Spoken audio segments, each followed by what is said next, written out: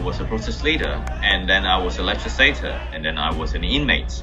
Today I sit down with Hong Kong pro-democracy activist Nathan Law, author of Freedom: How We Lose It and How We Fight Back.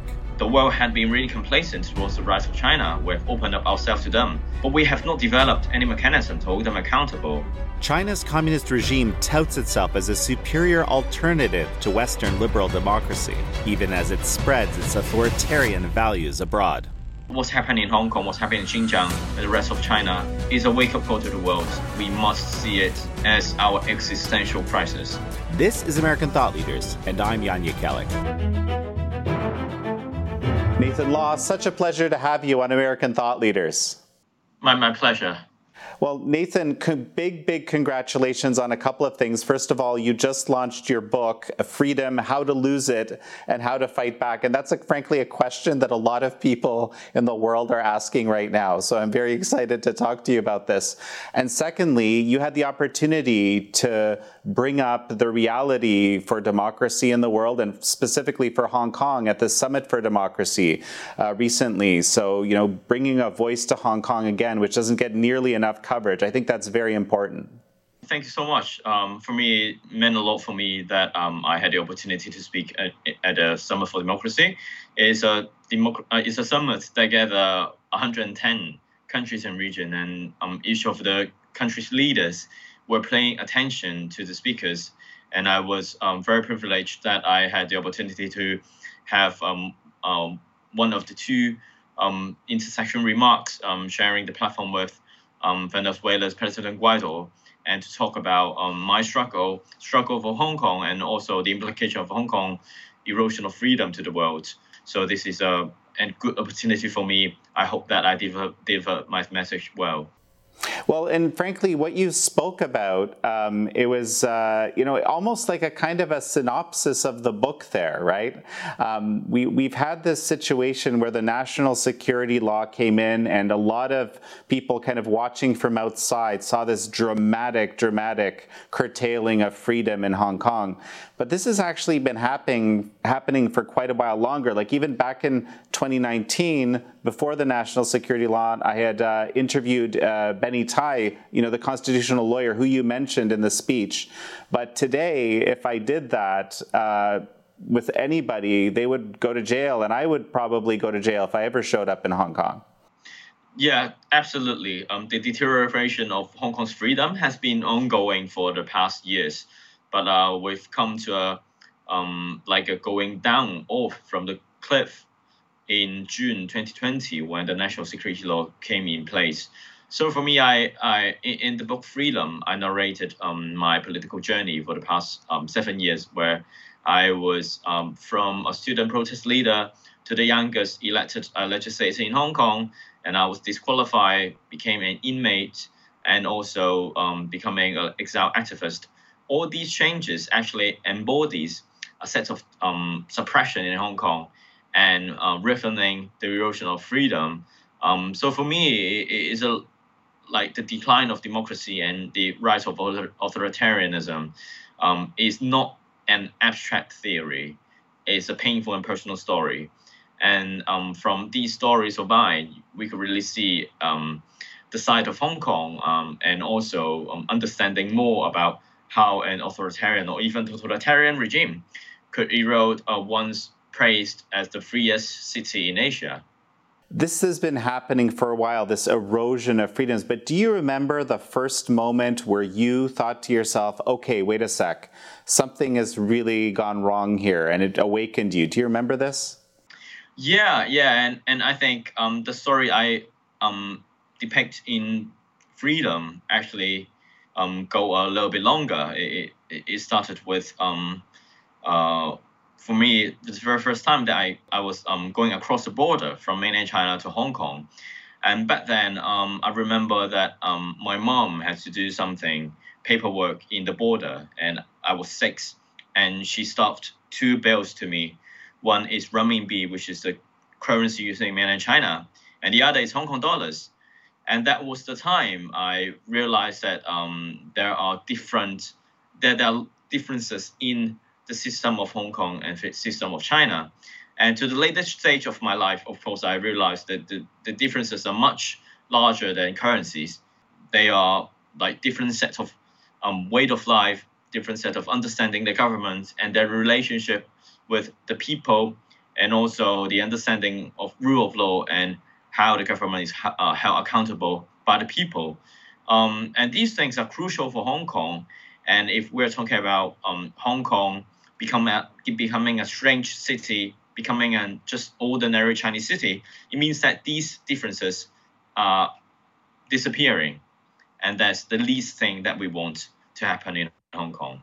Here's the thing, right? With something like freedom, and this has been, my parents escaped from communist Poland in the 70s. They were looking for freedom, right, when they came to North America. But in a country that's been free, or a place, Hong Kong, that's been free, it's almost sort of hard to see the erosion to freedoms before it's too late for many people. So the people that are kind of noticing it early are rare, and they're trying to say something, but often aren't listened to, right? Yeah, well, there has been a lot of people trying to protest for the past decades, but it was really until 2014, 2019 that the protest movement amassed so much popular support. Maybe these people, when they protest earlier, things could change, but history cannot repeat. And for us, it is what's most important is, from our experience, we can remind the rest of the world that the rise of authoritarian power is literally one of the largest crises that we are facing. The world had been really complacent towards the rise of China. We've opened up ourselves to them, including them in WTO, including them in all the international system. But we have not developed any mechanism to hold them accountable. It's just like we're inviting a wolf into the house. We are hoping that they will behave themselves, even though it's unlikely. And when it really hurting the others, we simply don't have any tools to control them. And that is what's happening for the past 2 decades. So when we talk about democratic recession, which is one of the most important notion in this Summer for Democracy, we must take the rise of authoritarianism in account and try to do something to counter it. Well, so actually this reminds me of something that you said that I just noted. And you said, our institutions are losing their ability to persuade us that a liberal international order will also prevail. Wow. Yeah, I think it is not only a theory, but if you go down to the street and then ask young people whether they believe in democracy, whether they will believe that democratic values will last and the world is walking towards a more democratic way. I think if you ask people in the 80s and if you ask people today, they would give completely different answers. For now, there's a full of pessimistic prediction towards the world. People are thinking that, the world's not going to be better. We've got climate change issue, and for now we've got pandemic, and we've got a rise of authoritarianism, and democracy is seemingly not able to say that we can definitely change the tides and do better, and we can hold the human rights perpetrators accountable. So I think it is really a wake-up call. What's happening in Hong Kong, what's happening in Xinjiang, and the rest of China is a wake-up call to the world that we must see it as our existential crisis. It is not just about helping people in Hong Kong or helping people in Xinjiang. It's about how we can defend democracy, the system that we believe among all the other systems, at least is the least worst one. No, absolutely. And so here's the thing, right? I think Americans, perhaps naively, right, in their sort of, let's call it extreme engagement with the Chinese regime, believed they could somehow change China. It would become a democracy in their minds. I mean, I've heard this from so many people who no longer believe this to be true, lawmakers and so forth, right? But it seems like it actually went the other way. And a number of people have told me this too. What are your thoughts on that? The appeasement and engagement strategy failed. obviously, when the world was predicting that China would step into a classic modernization theory by having large economy. You've got rise of middle class, and the middle class demanding rule of law, demanding private property, and the whole country is moving towards the liberalization in economy and political rights. It just has not realized, and China has been walking into complete opposite direction. These wealth they gathered, the technology, they are all actually helping China to become more authoritarian and or even to degree totalitarian. The Chinese Communist Party today is literally more technologically sophisticated than the one in 1984, the Orwellian states. And the world has not developed anything to hold them accountable. And we've been seeing change of attitude in recent 2 years after Hong Kong's protest, after the Xinjiang genocide issues broke out. But we are far from having an enough coordinated pushback. So in the speech, in the remark of my Summer for Democracy participation, I really stressed the point that we should change and we should definitely be united to push back the authoritarian expansion from the Chinese Communist Party. This is the thing, like there almost seems to be, I remember in 2009, okay, Thomas Friedman wrote this famous or infamous op-ed, okay, I think it was 2009, basically saying things like, he was admiring the efficiency of how China could operate to get things done and so forth. And I kind of wonder sometimes if there isn't a little bit of that admiration when we see all the challenges of democracy up and down and so forth. And I'm wondering if you think China may have changed us in that direction. Hey, look, there's something very, very attractive as being able to sort of affect change from the top, demand it, and make it happen, almost instantly. Well, first of all, when we look at Chinese news, we of course look at the bright things because the bad things you can't report it. It's kind of like a selective understanding of China because they control all the media, and about all the atrocities that we've been hearing in recent few years. I don't think that there were enough outlets in the past to make people have a clearer understanding of how lives in China look like. When Xi Jinping says that they lift all the people out of property, but Li Keqiang also supplements saying that there are still 600 million people living under extreme poverty line. It's just Xi Jinping making the poverty line much lower than it should have been, so that they could really live that, like claim that they've lifted that much amount of people out of poverty, and these are propaganda.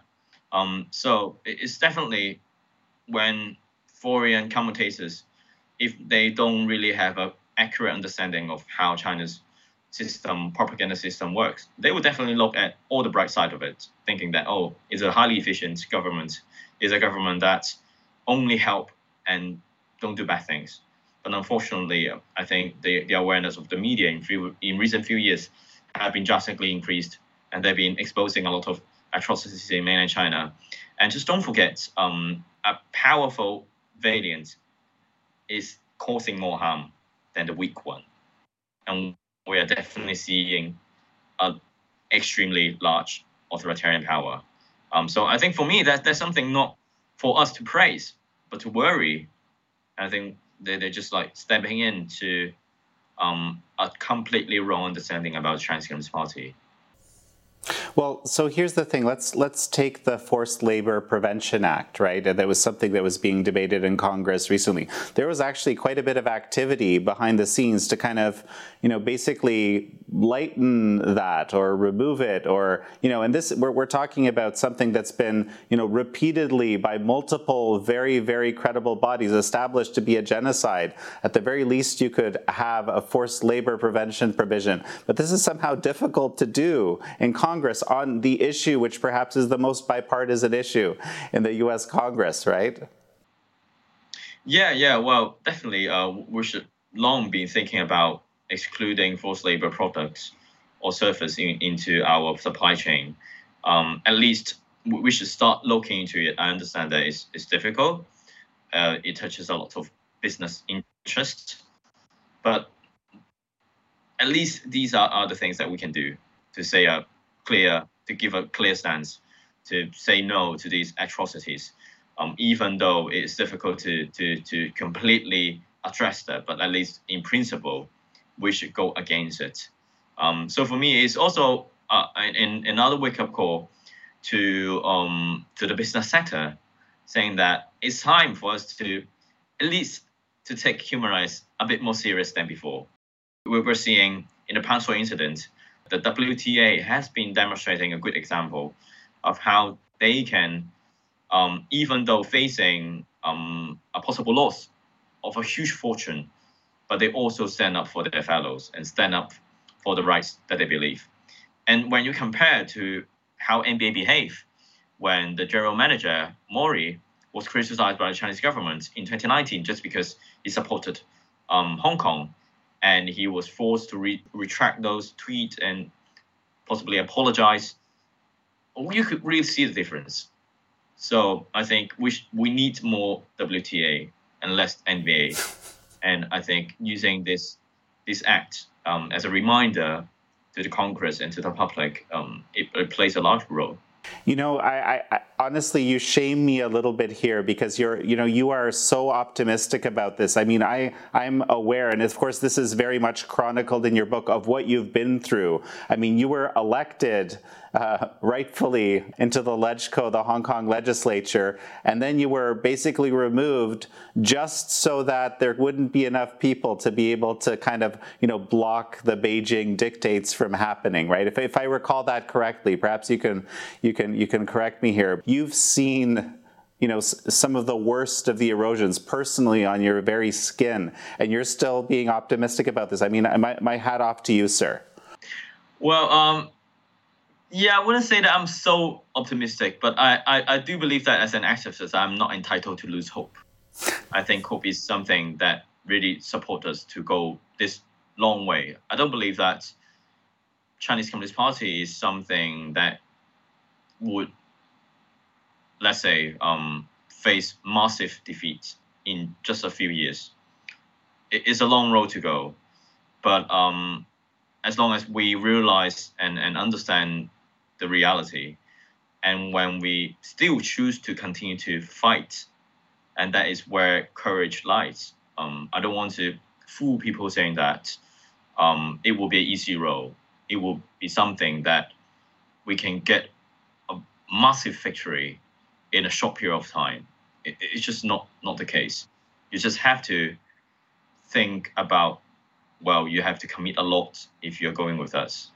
But if you are going with us, then you're a person with conscience, and that's how I kind of like proceed these things. So for me, even though I've personally lived through some of the most landmark cases of political suppression in Hong Kong, including go to jail, being unseated, facing all these criticism from mainland China, propaganda for now being wanted, possibly being on top of the wanted list under the national security law, and will face life imprisonment when I return to Hong Kong. But I will still choose to fight alongside with my comrades. So where does that energy come from? Why do you choose this? This is a very, very important question.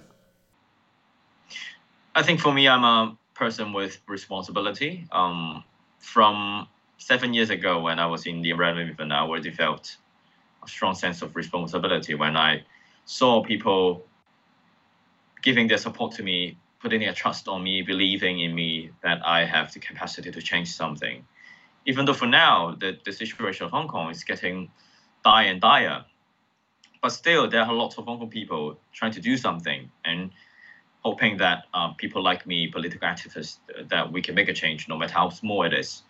So for me, it's that sense of responsibility and duty.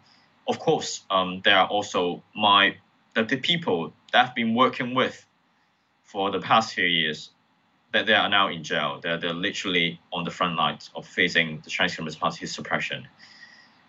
trying to get them out.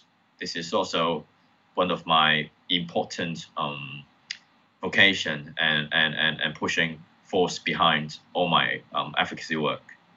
Well, I mean, I wish you the biggest success with this. What do you think really is kind of the biggest weak point of the Chinese regime? Sometimes it can seem so monolithic and, unstoppable. Where is the weakness? Truth. They deny truth. They censor every possible gateway of delivering truth in mainland China, and it's probably coming to Hong Kong. Well, we've got a lot of movies talking about 2019 protest that are banned literally in Hong Kong, and they can only be screened in the US, in the UK. And I have an initiative for bringing them to overseas to make sure that people can watch it. And for me, well, writing the book also means that I know the history of Hong Kong in a way that is outside of Beijing's propaganda, and is truth and is facts. So I think these are also important things that we are doing, and definitely these work would shatter that thin and shallow legitimacy that the Chinese Communist Party is enjoying.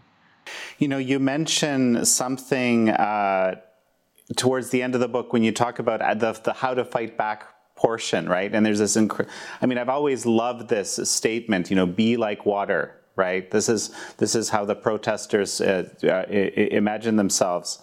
You write, confronted by the most powerful, controlling, and repressive authoritarian power, protesters must be like water. We must be able to flow over any obstacle and take on any form. So this is not just advice for people fighting authoritarianism in China. It's probably anywhere. But tell me more about this. What does this really mean? If it applies to my personal example, I was a protest leader, and then I was a legislator, and then I was an inmate. And for now, I'm an exile activist doing a lot of international advocacy work. In different stages of my life, it's changing so quickly, but I had to adopt. I had to have different skill sets, meeting different people, doing different level of advocacy work so that I could best perform.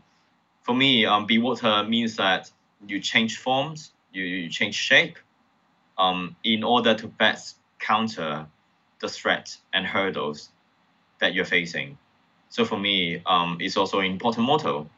If I, for now, as an exile activist, but I still retain a mindset of doing advocacy in Hong Kong or a mindset of a legislator, then I'm impossible to do my work properly. So I think this means a lot to me, and for people who wanted to be involved in work of enhancing social justice, to pushing forward changes in the society, you must understand where you are. You must understand how you can best accommodate your environment and find your best way to achieve it, understand more about it, and adopt to your situation. So I'm going to ask you for just a few kind of messages for different groups of people, because this is a wonderful opportunity. To Hong Kongers, what is your message? Actually, you said something at the end, but in Cantonese of your speech. But what is your message to Hong Kongers? My message to Hong Kong is persist. Don't let the Chinese Communist Party to dissect you from the others. They want to atomize everyone, making us feeling lonely, feeling helpless, feeling just living by yourself. No matter how much they crack the civil society, maintain public life, be connected with the others, even though it's not political, even though it's just talking about pop star, talking about chilling thing, but make sure you're connected to the other people, and make sure you let the memory of the protest float in your head. Don't forget it. And what about mainland Chinese? Do you have any thoughts for them? Because I know a few of them will be watching this as well. Well, for the mainland Chinese, do not be swallowed by the world of China's propaganda. Do not be swallowed by WeChat, by the world created by WeChat. If you want to know more and you want to keep safe, make sure that you have the readiness to live a double life. You have one phone with WeChat, one phone with Twitter. You have one phone with Baidu Wantong is with Google. Protect yourself and grow yourself. Get a better understanding about the world and what we are fighting for. Well, and so finally, for anybody out there fighting tyranny who sees the seeds of it or is in the thick of it or has been imprisoned, as one of our journalists has in Nigeria, for example, what would your message to be to people fighting tyranny in general? Do not give up. I know it is a tough road. A lot of people are facing much more brutal suppression than what I've been through. But I believe that as long as we are together, as long as we are doing work that can wake the world, I think there are always possibility to change. I'm here with you, and I will make sure that the democratic struggle of Hong Kong is not just about Hong Kong people, but about making sure that we live in a more just and a more liberal system, that we can definitely counter the rise of authoritarianism. Well, I just want to mention, as we finish, your book, Freedom, How We Lose It, and How to Fight Back. I strongly recommend this book. Nathan Law, thank you so much. So good to have you on the show. Thank you so much.